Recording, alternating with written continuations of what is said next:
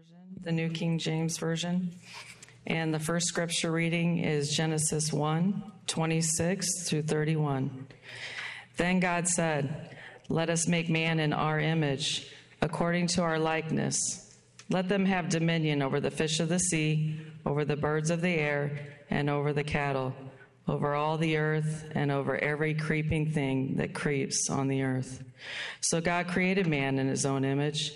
In the image of God, he created him. Male and female, he created them. Then God blessed them, and God said to them, "Be fruitful and multiply, fill the earth and subdue it. Have dominion over the fish of the sea, over the birds of the air, and over every living thing that moves on the earth." And God said, "See, I have given you every herb that yields seed, which is on the face of all the earth, and every tree whose fruit yields seed. To you it shall be for food. Also to every beast of the earth, to every bird of the air, and to everything that creeps on the earth, in which there is life, I have given every green herb for food." And it was so. Then God saw everything that he had made, and indeed it was very good. So the evening and the morning were the sixth day. And the next scripture reading is Ephesians 2:11 through 22. "Therefore, remember that you, once Gentiles in the flesh, who are called uncircumcision by what is called the circumcision made in the flesh by hands, that at that time you were without Christ, being aliens from the commonwealth of Israel and strangers from the covenants of promise, having no hope and without God in the world. But now in Christ Jesus, you who once were far off have been brought near by the blood of Christ. For he himself is our peace, who has made both one and has broken down the middle wall of separation, having abolished in his flesh the enmity, that is, the law of commandments contained in ordinances, so as to create in himself one new man from the two, thus making peace, and that he might reconcile them both to God in one body through the cross, thereby putting to death the enmity. And he came and preached peace to you who were far off, and to those who were near. For through him we both have access by one Spirit to the Father. Now, therefore, you are no longer strangers and foreigners, but fellow citizens with the saints and members of the household of God, having been built on the foundation of the apostles and prophets, Jesus Christ himself being the chief cornerstone. In him the whole building, being fitted together, grows into a holy temple in the Lord, in whom you also are being built together for a dwelling place of God in the Spirit." Okay, would you join me in reciting these words that are our words about what we mean about being a church of uncommon unity? We are a diverse community brought together by our shared experience of the love of Jesus, our King, by expressing our spiritual gifts and by welcoming each person as a unique bearer of God's image. There are two things that I want to do today. First, I want to talk about the biblical vision of diversity. We talked last week about the idea of diversity as it's spoken about in our culture and the way that good thing of diversity has become an idol in many ways. And so I want to talk about what is the biblical vision of diversity. And then talk about the barriers that we experience that keep us from the unity that God's called us to. Okay, so we're going to talk about a biblical vision for diversity and then talk about the barriers that each of us experience in trying to gain the uncommon unity, to experience the uncommon unity that God has for us. Let's pray. Lord, we thank you for your creativity. We thank you for your creation. We thank you for making each one of us in your image.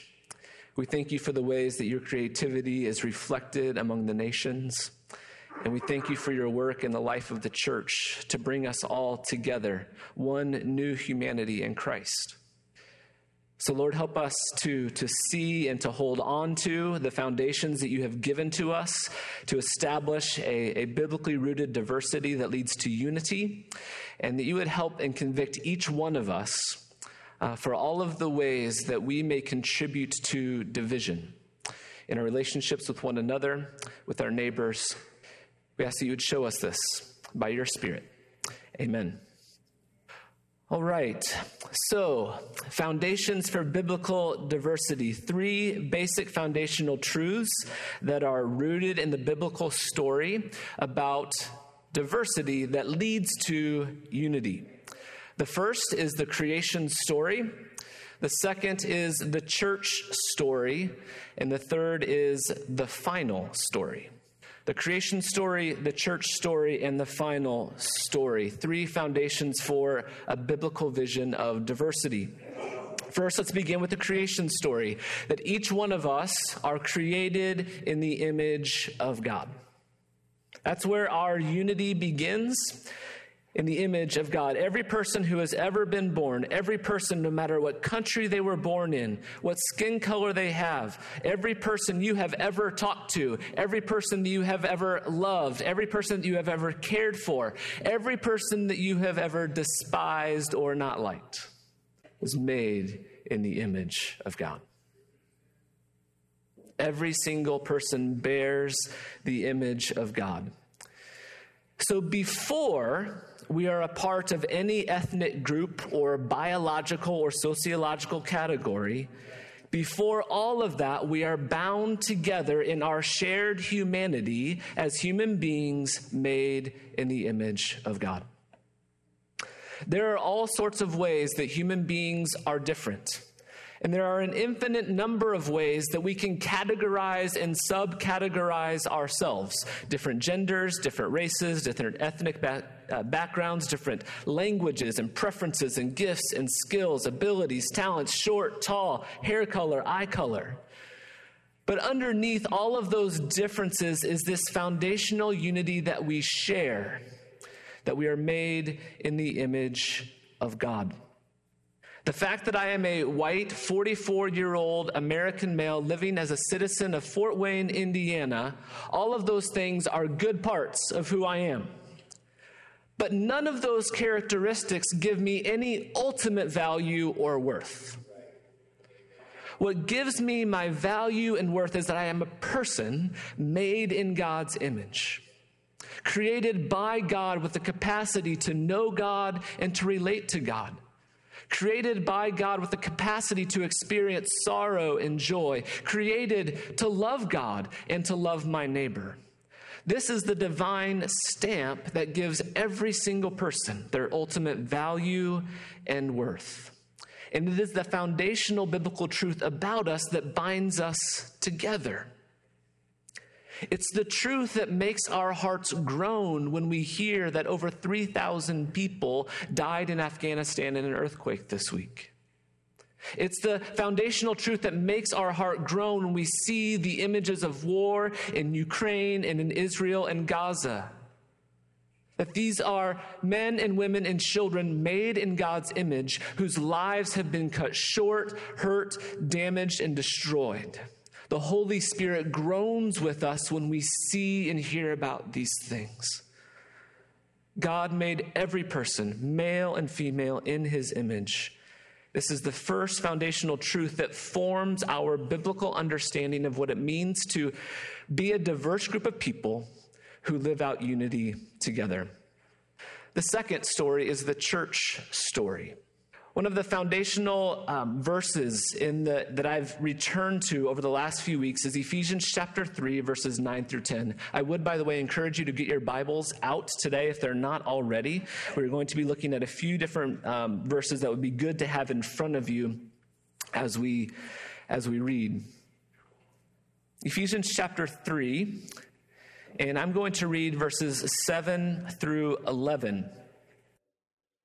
These are verses that have been very important personally to me as I have learned to have what I think is a deeper and richer understanding of what the church is and what we are called to be. This is an important verses in my life about 15 years ago that have really shaped better my understanding of who we are called to be as the church. Paul says this.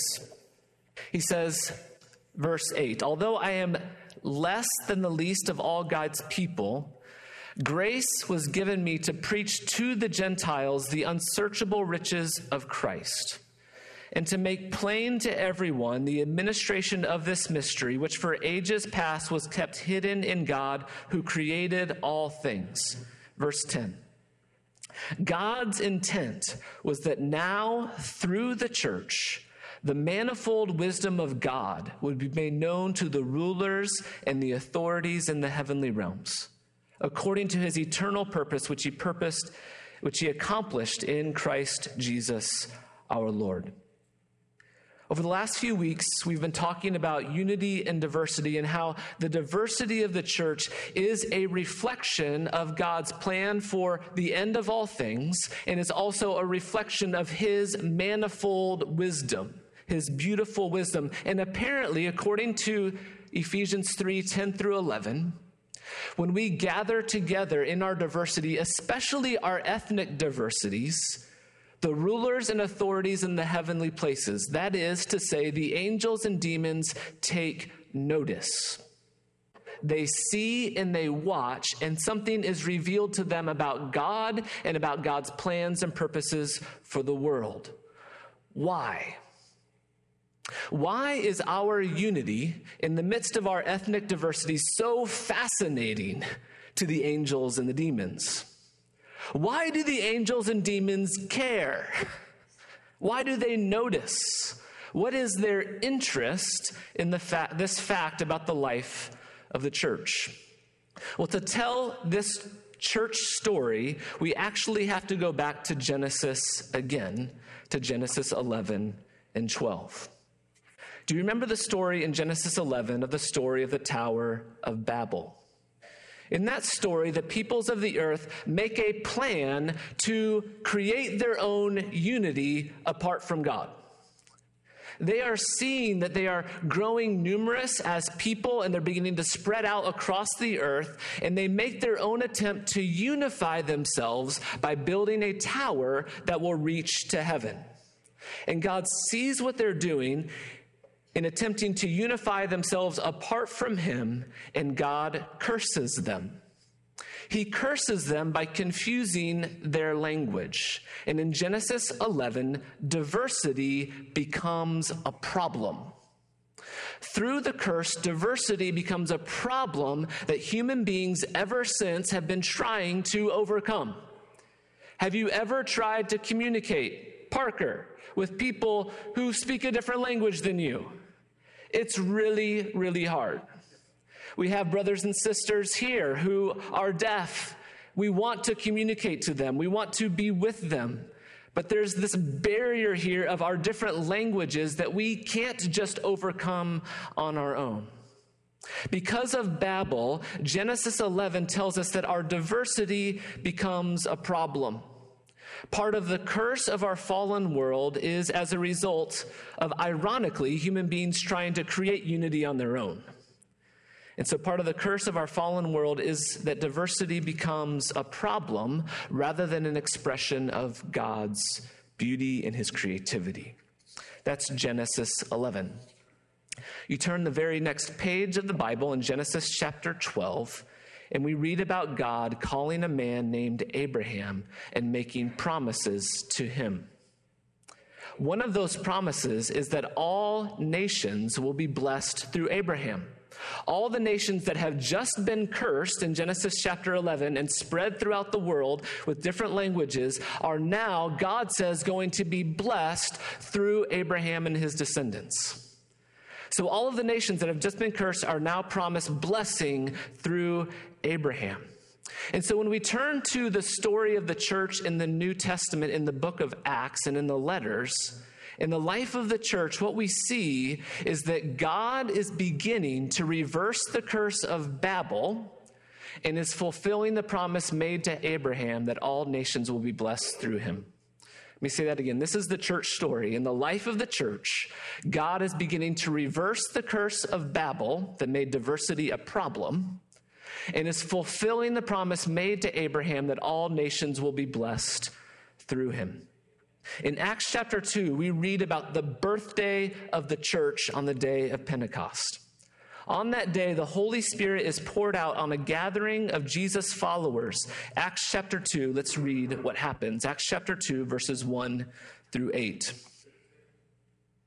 When the day of Pentecost came, they were all together in one place. And suddenly a sound like the blowing of a violent wind came from heaven and filled the whole house where they were sitting. They saw what seemed to be tongues of fire that separated and came to rest on each one of them. All of them were filled with the Holy Spirit and began to speak in other tongues as the Spirit enabled them. Now there were staying in Jerusalem God-fearing Jews from every nation under heaven.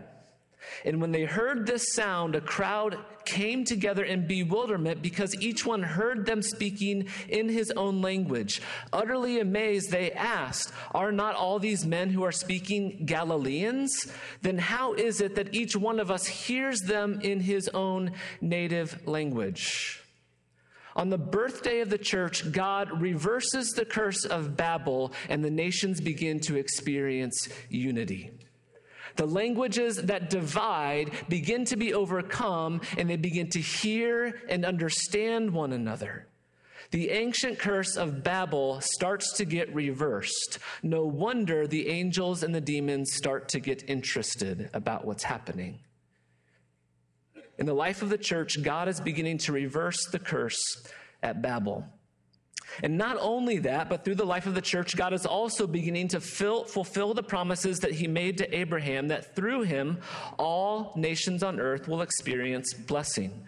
Turn with me to Galatians chapter 3. I'm going to read verses 6 through 9 and then 26 through 29. Paul says this, "Consider Abraham. He believed God, and it was credited to him as righteousness. Understand then that those who believe are children of Abraham. The scriptures foresaw that God would justify the Gentiles by faith and announced the gospel, the good news in advance to Abraham. And this is the good news in advance. All nations will be blessed through you. So those who have faith are blessed along with Abraham, the man of faith." Verses 26 through 29. "You are all sons of God through faith in Christ Jesus. For all of you were baptized into Christ and have clothed yourself with Christ. There is neither Jew nor Greek, slave nor free, male nor female, for you are all one in Christ Jesus. If you belong to Christ, then you are Abraham's seed and heirs according to the promise." In the life of the church, God is beginning to reverse the effects of the curse of Babel and is fulfilling his promise made to Abraham that all the nations will be blessed through him. And that's why the angels and the demons care. It's why they take notice. This is why when the church comes together in our diversity, that we are a demonstration of the manifold wisdom of God. This is why when the church comes together in our diversity, that we are a foretaste of the heavenly worship that is already happening and will be happening forever and ever. We see in Paul's life that his passion is to establish multi-ethnic communities of Jesus followers in every major city in the Roman Empire. He believes that he has been given good news, that everyone can be made right with God through Jesus. Everyone, Jew or Gentile, can be made right with God through Jesus. And so it is his passion to create communities of believers, establish churches in each city that reflect that reality. Communities of people that are no longer divided because of their ethnicity or their religious background, but communities that gather together under one head, Jesus Christ. That in Jesus, the divisions that exist before us, they are obliterated. Our differences remain, but the divisions that those differences cause are obliterated in Jesus. If you want to understand the book of Acts, if you want to understand Paul, you have to understand how important this was to him. His passion to create a community where solidarity in Christ together transcended all other socio-ethnic divisions that we create. In Christ, God is creating a new humanity. That's the church story. That's why the angels and demons care. It's why the angels rejoice and the demons tremble when we come together and we are humble and gentle and patient and bear with one another in love. The final story. This is the third foundation of our biblical diversity that leads to unity. The final story is it's where we're going. Revelation chapter 7, verses 9 through 12, I can certainly do no better than simply reading these verses to you. This is a description of the heavenly worship that is now and is to come. Revelation 7, verse 9. I looked, and there before me was a great multitude who no one could count, from every nation and tribe and people and language, standing before the throne and in front of the Lamb. They were wearing white robes and were holding palm branches in their hands, and they cried out in a loud voice, "Salvation belongs to our God who sits on the throne and to the Lamb." All the angels were standing around the throne and around the elders and the four living creatures, and they fell down on their faces before the throne and worshiped God, saying, Amen. Praise and glory and wisdom and thanks and honor and power and strength be to our God forever and ever. Amen. Who is there? Every tribe and tongue and language and people and nation standing before the throne, worshiping the Lamb who is Jesus. The final story is the third biblical foundation for our diversity that leads to unity, that we now are seeking to be a reflection of what is to come. This is the three biblical foundations for our diversity that leads to unity. So if this is God's original plan for us, Genesis 1, all made in the image of God, if we as a church are given the Holy Spirit and are called to be a people who are different but don't experience division because of that, and if this is where we're going, why don't we experience unity? Why is it so frustrating? Why do we experience so much conflict with one another in the church? Why is that our lived experience in spite of the ideals of these foundations that I've laid out for us? I want to offer a few of them today. The first is pride. The first barrier to unity is pride. Pride is always at the heart of division. Pride is what made the devil, and pride in us is what gives the devil victory in our life and in our relationships today. It is the attitude of the heart that puts ourselves above others and ultimately above God. Pride is what makes us see the faults in our neighbors. We want to be above them. We want to be better than them. And so pride gives us these lenses that make us very good at fault finding, at identifying weaknesses in others. And at the very same time, this lens of pride that we put on keeps us from seeing our own faults, keeps us from seeing our own weaknesses. Psalm 139, that beautiful psalm about the way that God is with us and he knows our hearts, and whether we sit or whether we lie down or whether we travel to the far side of the sea, that God is always with us. At the very end of that psalm, the psalm writer asks God to seek him. Lord, you search me and you know my heart. Test me and know my anxious thoughts. See if there is any wicked way in me and lead me into the righteous way, into the way everlasting. We are so quick to see the wicked ways of others, so good at fault finding, so good at seeing the weaknesses in someone else's logic in their argument or their ideology, but we're so blind to ours. And so the psalm writer says, and so much of the wisdom literature in the Bible calls us to self-reflection, to ask God to reveal those ways in me that are out of step with him. And Jesus says the same thing in the Sermon on the Mount. If you're going to remove the speck out of your eye, wouldn't you be better off first to remove the log that's sticking out of your eye? We do have a responsibility to remove the specks out of our brother's eye. But we can only do that well when we have done the work of first looking at our own heart, first looking at the log that we may have in our own eye. Then we can see better, Jesus says, to help remove the speck from our brother's eye. Church, if we're going to be a people who experience uncommon unity here and who are going to overcome this barrier of pride, we need to be very sober-minded about ourselves, to recognize that I am usually the problem. There's an old Negro spiritual that may be familiar to you. It's me, it's me, it's me, O Lord, standing in the need of prayer. Not my brother, not my sister. It's me, O Lord, standing in the need of prayer. Not the preacher, not the deacon. It's me, O Lord, standing in the need of prayer. Not my mother, not my father. It's me, O Lord, standing in the need of prayer. Not the stranger, not my neighbor. It's me, O Lord, standing in the need of prayer. What a profoundly simple song. And to think that that song was written and sung by slaves, by people who were being wronged in some of the worst ways imaginable, by people who were being unjustly treated, and that in that circumstance that they would gather together on a Sunday morning and say, it's me. I'm the one in need. That's courage. The first barrier to unity is pride, and that pride will only be overcome with an attitude of humility that comes from being aware of how much I am the problem.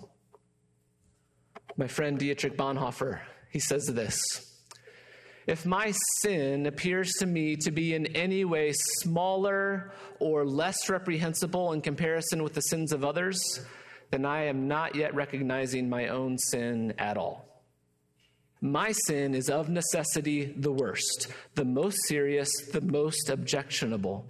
Christian love, I love this, Christian love will find any number of excuses for the sins of others. Only for my sin is there no excuse whatsoever. That is why my sin is the worst. Those who would serve others in the community must descend all the way down to this depth of humility. The first barrier to our unity is pride. Second is that it's just hard work. It just is hard work to be in relationships with people who you're different than and who you disagree with. One of the scriptures that we've returned to throughout this series is from Ephesians 4, to be completely humble and gentle, to be patient, bearing with one another in love. Be humble, gentle, patient, bear with one another in love. It sounds so nice. It's exactly the way that I want other people to treat me. But they're so hard to treat other people in those ways, right? Like really, when it becomes difficult, when there's conflict, when somebody has harmed us, when they're just really irritating or annoying, it's hard to be completely humble and gentle and patient and bear with others in love. It's just hard to do. And sometimes in the life of community, people do real, actual damage and harm to us. And it's hard work to be willing to forgive that person. It's hard work to seek reconciliation, especially if that other person is not willing or does not feel like they've done anything wrong.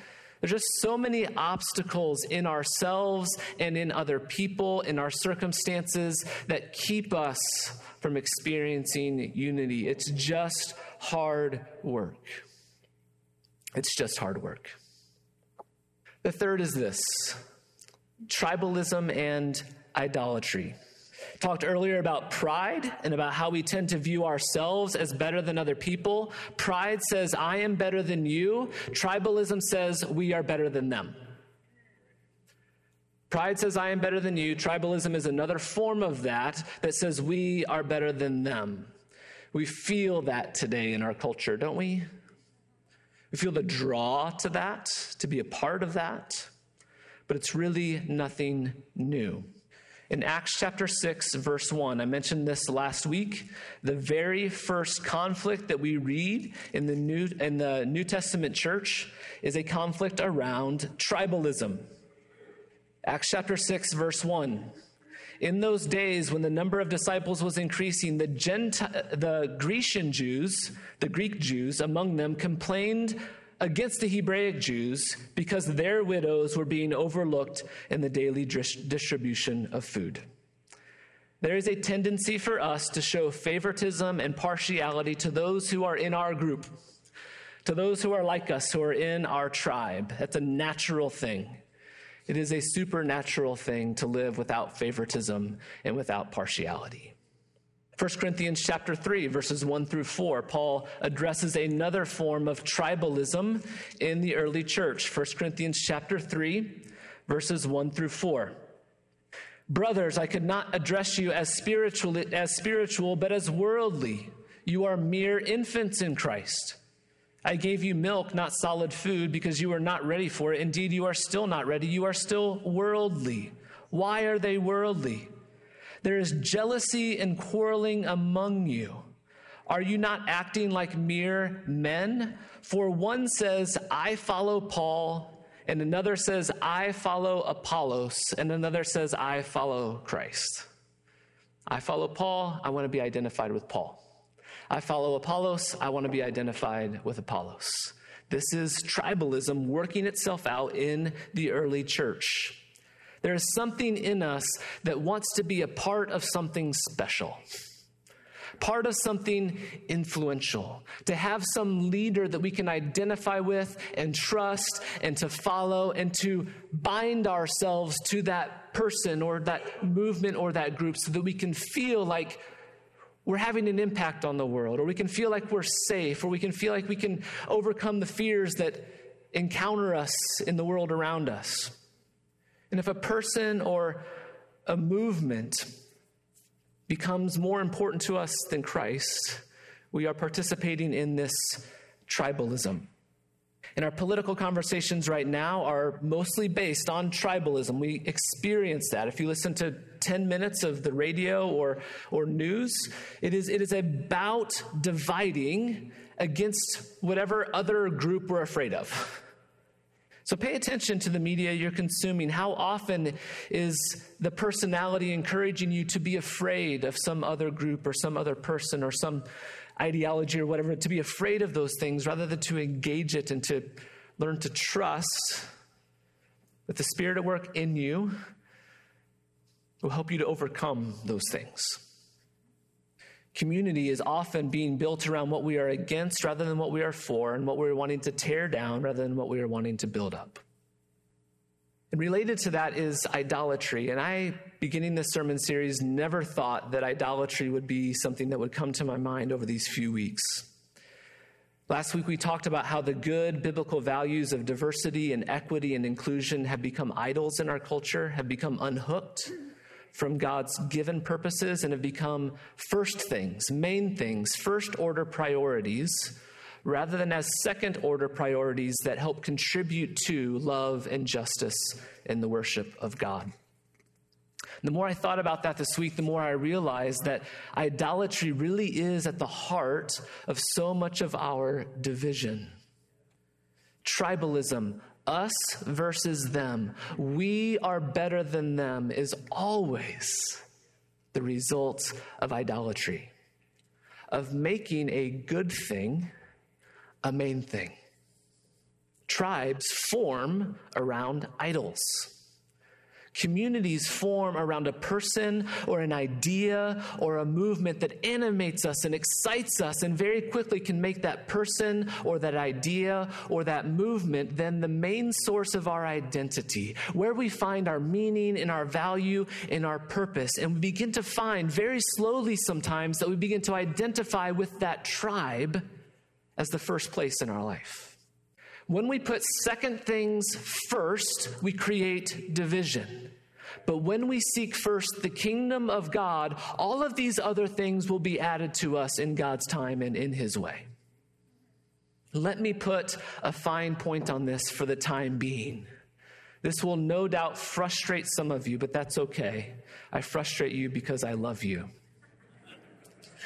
I have heard many times online, on social media, and in this church, things like this, that you can't vote for a Democrat and be a Christian. On election day in 2020, I had an argument with someone in our church, not here anymore, who tried to convince me that it was a sin to vote for the wrong person. That is making a second thing the main thing. That is tribalism.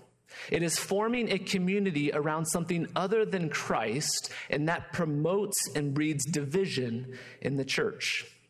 As followers of Jesus who believe in certain principles, you can and you should advocate for and debate for all sorts of issues, political, ideological, theological, whatever the case. But there is a tribalism that lurks under our politics in the church in America that makes our political identities a first thing rather than a second thing, and it causes division in the church. As I mentioned last week, research is showing frequently right now that churches in America are beginning to sort themselves out post-COVID. And they're sorting themselves out not based on theological principles or theological convictions. They are being sorted out right now based on political convictions about whether or not the leaders of that church adhere to the political convictions that they have. Those churches will experience some sense of unity, but it will not be an uncommon unity. It will be a very common man-based unity that is not based in the gospel, but is based in something else. And friends, I want to say to you that I believe that the Lord is calling me to shepherd a group of people who knows where our first allegiance lies. It is my hope and prayer that now and in 2024 and beyond, that we'll be a church that is gathered around Jesus and that we learn very well how to listen to one another, how to learn from one another, how to disagree with one another about really important things that have a real impact on justice and injustice in our world.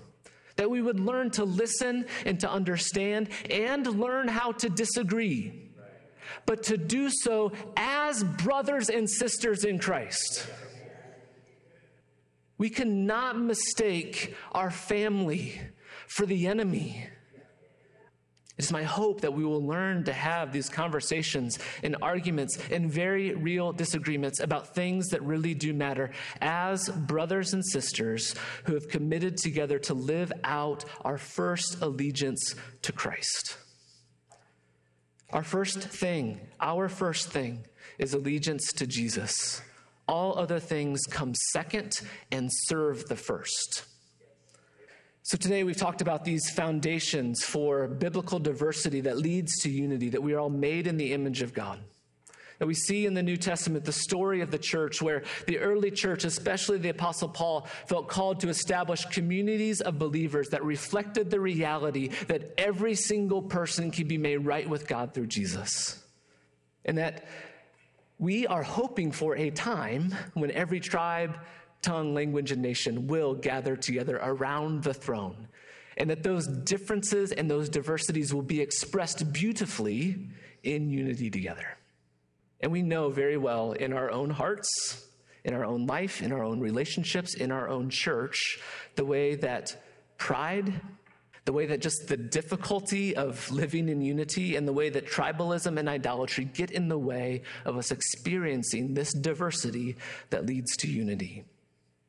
But I want to say to you today that whatever frustrations you may experience, whatever feelings of dismay you may have with things that are happening in your own life, in our church, in our culture, just want to say to you today that there is a great hope. There is a great hope.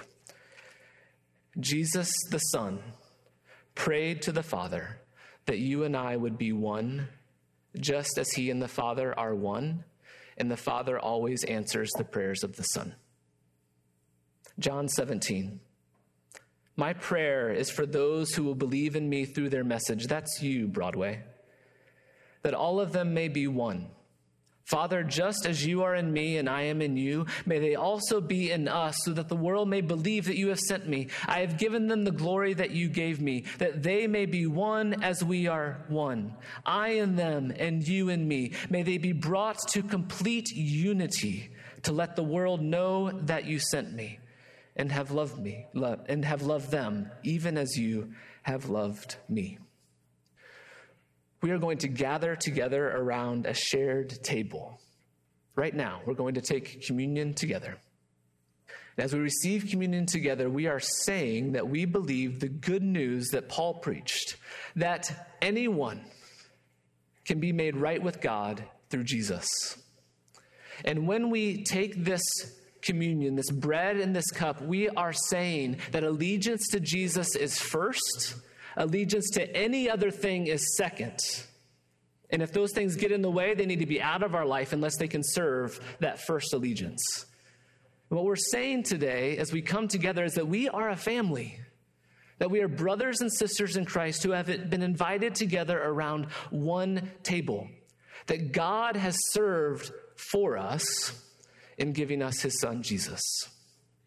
And so today, if you believe that Jesus is your Savior, and if you believe that he has called you by necessity then to be in relationship with every other person in this room, we invite you to take the bread and cup with us today. Let's pray.